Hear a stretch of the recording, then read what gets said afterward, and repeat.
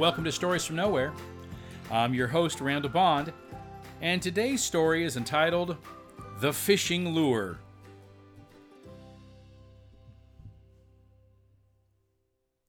When I was a boy, my dad would come home with some of the coolest stuff.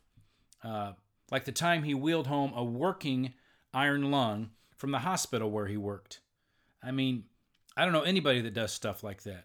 And I didn't know what the heck he was going to do with it. I mean, that thing probably held some poor polio patient in it, and here we were, little boys, sitting inside of it pretending like we were in Voyage to the Bottom of the Sea.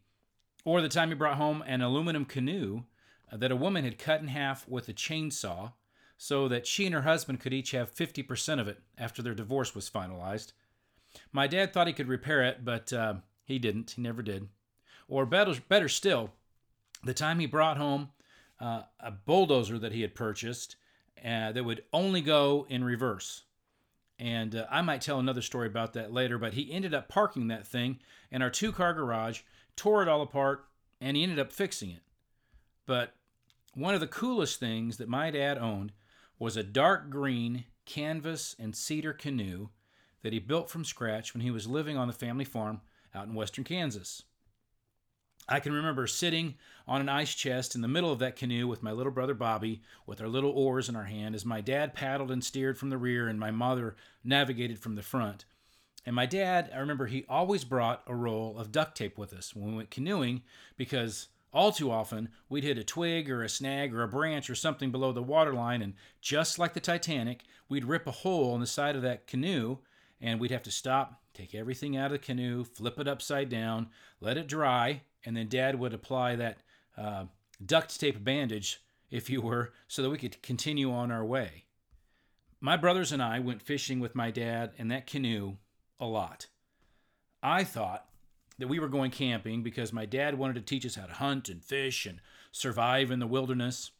And I'm sure there was probably some of that, but as I get older and have a son of my own now, I realized that camping was a way to get all of us boys out of the house and give my poor mother a break. My dad took my brother Bob and I out in that green canoe on Perry Lake one summer. We must have been 7 or 8 years old.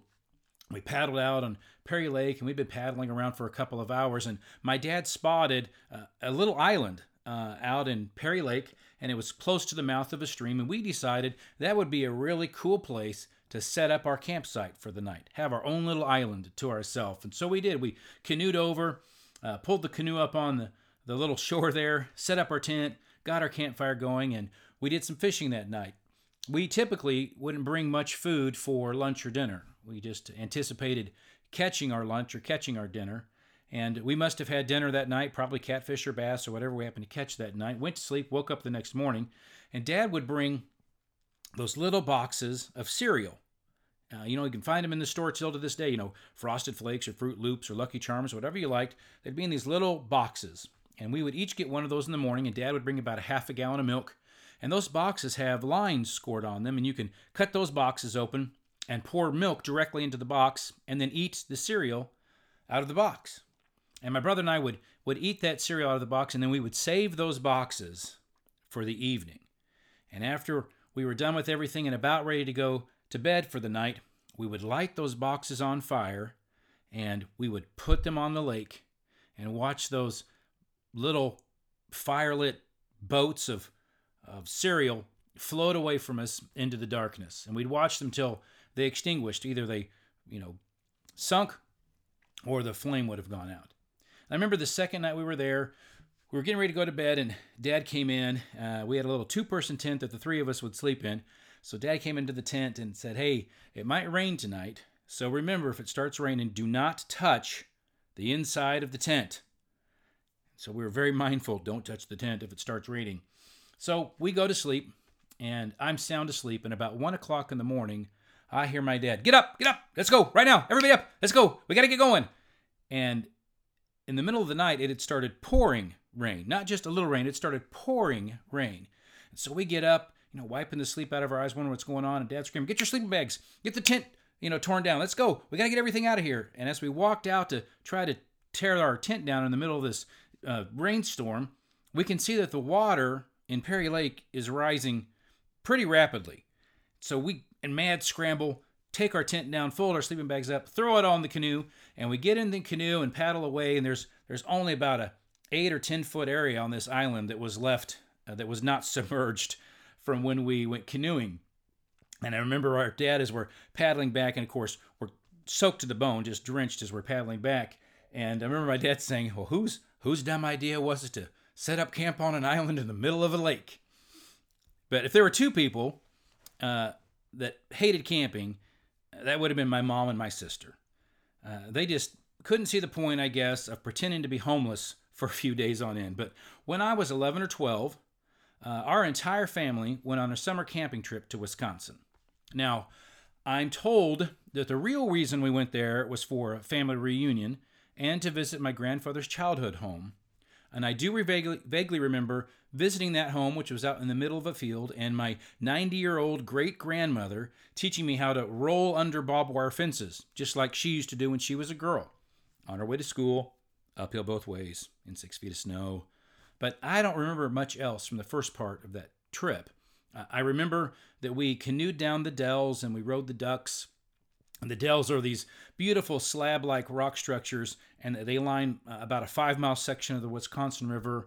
And then the ducks were World War II personnel carriers, and they kind of resembled a large 4-wheel drive army truck, but with a bow like a yacht and one large propeller at the back. And these were designed to take soldiers from ships anchored at sea to shore.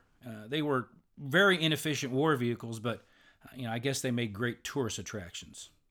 After a few days on vacation there in Wisconsin, my mother, my sister, my little brother left to go home, while Dad, Bobby, and I were set to visit several other campgrounds in our little pop-up camper and do some more fishing.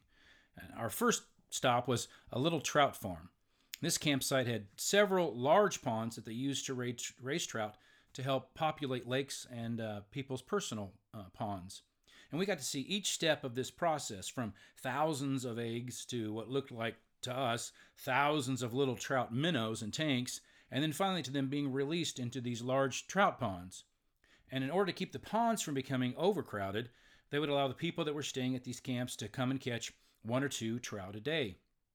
And I remember we would take that green canoe out and paddle along these ponds somewhat close to the shore so that we could throw our lines out and catch our couple trout limit for the day, and we take those back to dinner, or for dinner, in the evening. Our next stop after this trout farm was a much bigger campsite, and it had 2 large fishing ponds. They were more like small lakes. And we'd gotten into camp that first night pretty late, but Bob and I really, really wanted to go fishing.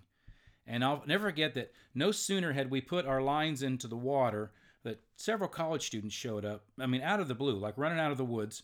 They stripped down to their underwear, they jumped in the water, and they began to wash their hair and their bodies with shampoo. There was bubbles and soap everywhere. To this day, I can't figure out why in the world, with as large as these ponds were, with these idiots deciding to jump in right where we were fishing. So we packed up our stuff and left and went back to our campsite, and we never spoke a word about this to our dad. I'm sure if we had, he would have gone down there and just ripped them a new one. And the next day, we got up early, headed back to the same pond to do some fly fishing. Now, I loved fly fishing. If you've never been fly fishing, it's with a much longer rod. You have a lot more action and a lot more to do. But that day, when Bob and I were fly fishing, we caught fish about every second or third cast. We just caught fish over and over and over again, and we were using these lures called poppers, or at least that's what we called them. When you would pull these lures out of the water, they'd make this little popping sound. And we just caught a ton of fish. And I loved fly fishing. But Bobby, he didn't like fly fishing very much at all. So the next day, we went back out with our normal rods and reels and used some little spinnerbait type lures.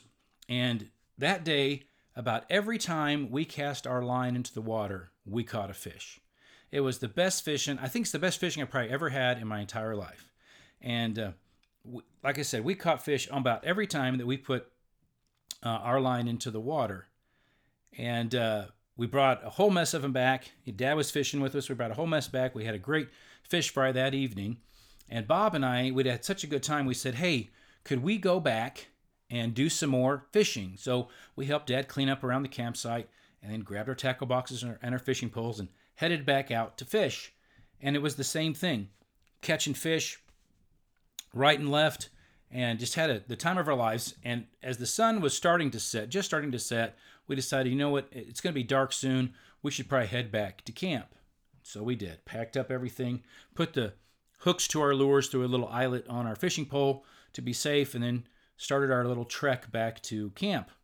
And as we started, Bob looked at me and he said, hey, we should race back to camp. Now, I don't know what possessed me to say yes. Bob was always faster than me. Bob was always more athletic than me. But for some reason this day, I said, yeah, well, let's race back to camp. So we did. We started out racing back to camp, and for the first time ever, I was holding my own against Bob. In fact, the closer we got to camp, I started pulling ahead of him. I was in the lead.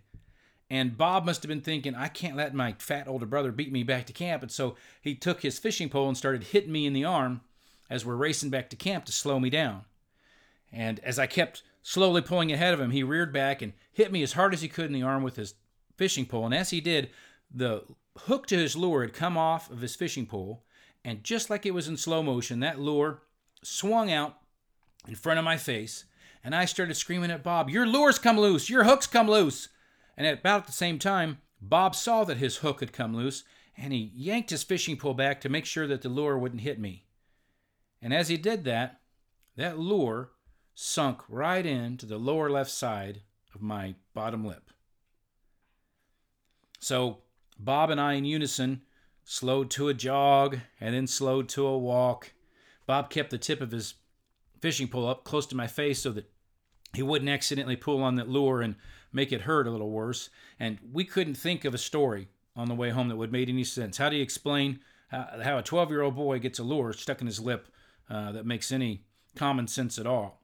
And my dad, I remember as we walked into the campsite, my dad had set up a little basin of water on a little stand, and he was behind it with his razor, and he had shaved about half of his face. Half of his face was clean shaven, the other half it still had shaving cream on it. And as we rounded the corner to get to our campsite, he saw us, and he threw his razor into that basin of water and screamed, for crying out loud! So we walked up to him and kind of sheepishly explained what had happened. And so my dad says, hey, what we've got to do is we've got to clip this line off of this lure first. And as he went to clip the line, he realized that the line was already broken, that Bob had pulled so hard on his fishing pole that he'd broken the fishing line. So my dad spent, probably about 10 minutes trying to dig that hook out of my lip. And if you've been fishing or know anything about fishing hooks have a little barb on them. It makes them, slide into the fish's mouth and the fish's lip quite easily, but they don't come out easily.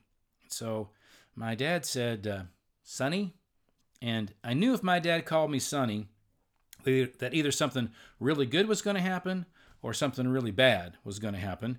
And I was pretty darn certain something good wasn't going to come out of this. And he said, Sonny, the only thing that I know to do is to push this hook all the way back through your lip, cut off the barb, and then it should come out. So Dad put his hands up to my face and told me to grab his wrist as tightly as I could. He said, don't move your head.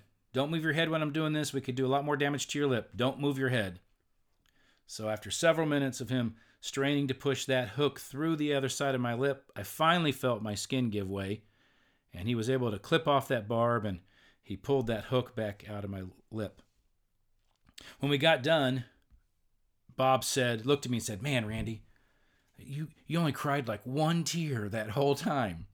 And I looked at my dad's hands, and his wrists and his hands were white because I'd been screaming them so tightly.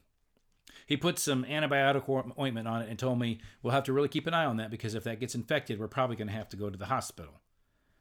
Now, I don't remember that lip hurting much at all after that first night, and I know it didn't keep us from the rest of our trip because our final stop was a campground that was near some railroad tracks that had been converted into bike paths.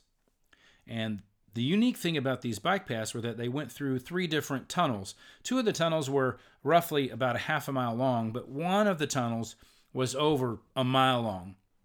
And my dad rented these 3-speed bicycles, and we spent a lot of time riding up and down those paths. And the mile-long tunnel, you could barely see a pinprick of light at the far end. And inside all of the tunnels, the paths were crowned to allow the water that seeped in from the hillside to clear off of the paths so you didn't have to ride through standing water. And it was crowned into these little ditches with water on the side. So after riding through these tunnels and on these paths for most of the day, Bob was like, hey, you know what? We should race back to camp, which I thought was a great idea.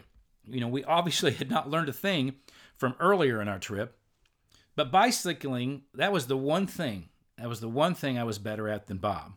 And I was leading him back to camp, and I was egging him on, like, come on, you loser, catch up, blah, blah, blah, blah. And that brotherly love sort of thing. And as we approached that mile-long tunnel, I suddenly slammed on my brakes, allowing Bob to just fly past me into the abyss. At first, he was laughing and giggling because he thought he was then going to win the race. But shortly thereafter, I hear an, oh no, no, what? Oh no! And the sound of Bob's bike crashing into the side of the tunnel, and then a big splash of water as he fell into that ditch. Now, I don't know if I did this on purpose to get back at him for hooking me in the lip, but when you're out riding bikes in the bright sun and you enter a dark tunnel, it takes your eyes several seconds to adjust. Bob started screaming at me, you did this on purpose. You knew this was going to happen. And I did. And I was outside the tunnel giggling. I turned on my little headlight that was on my bike, but it only lit up about 10 feet in front of me. And I slowly pedaled in, found out where he was, helped him get up, helped him get back on his bike, and we got him situated, and then we slowly rode out of the tunnel.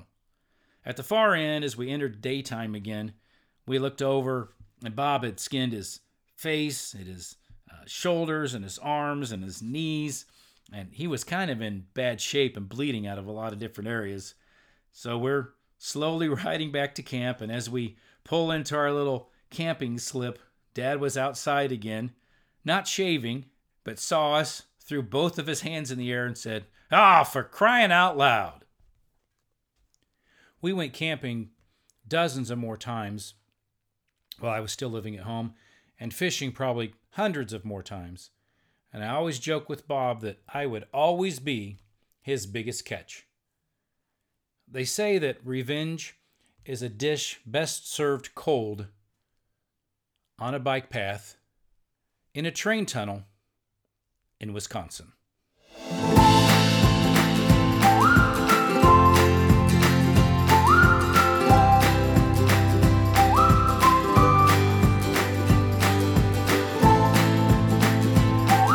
This has been Stories from Nowhere. I'm your host, Randall Bond. Thanks for being with us today. We hope you'll join us again next Monday. Stories from Nowhere is sponsored by Caitlin's Creations, Bond & Son Lawn Mowing, and by Bon Bon's chocolate-covered cake confections.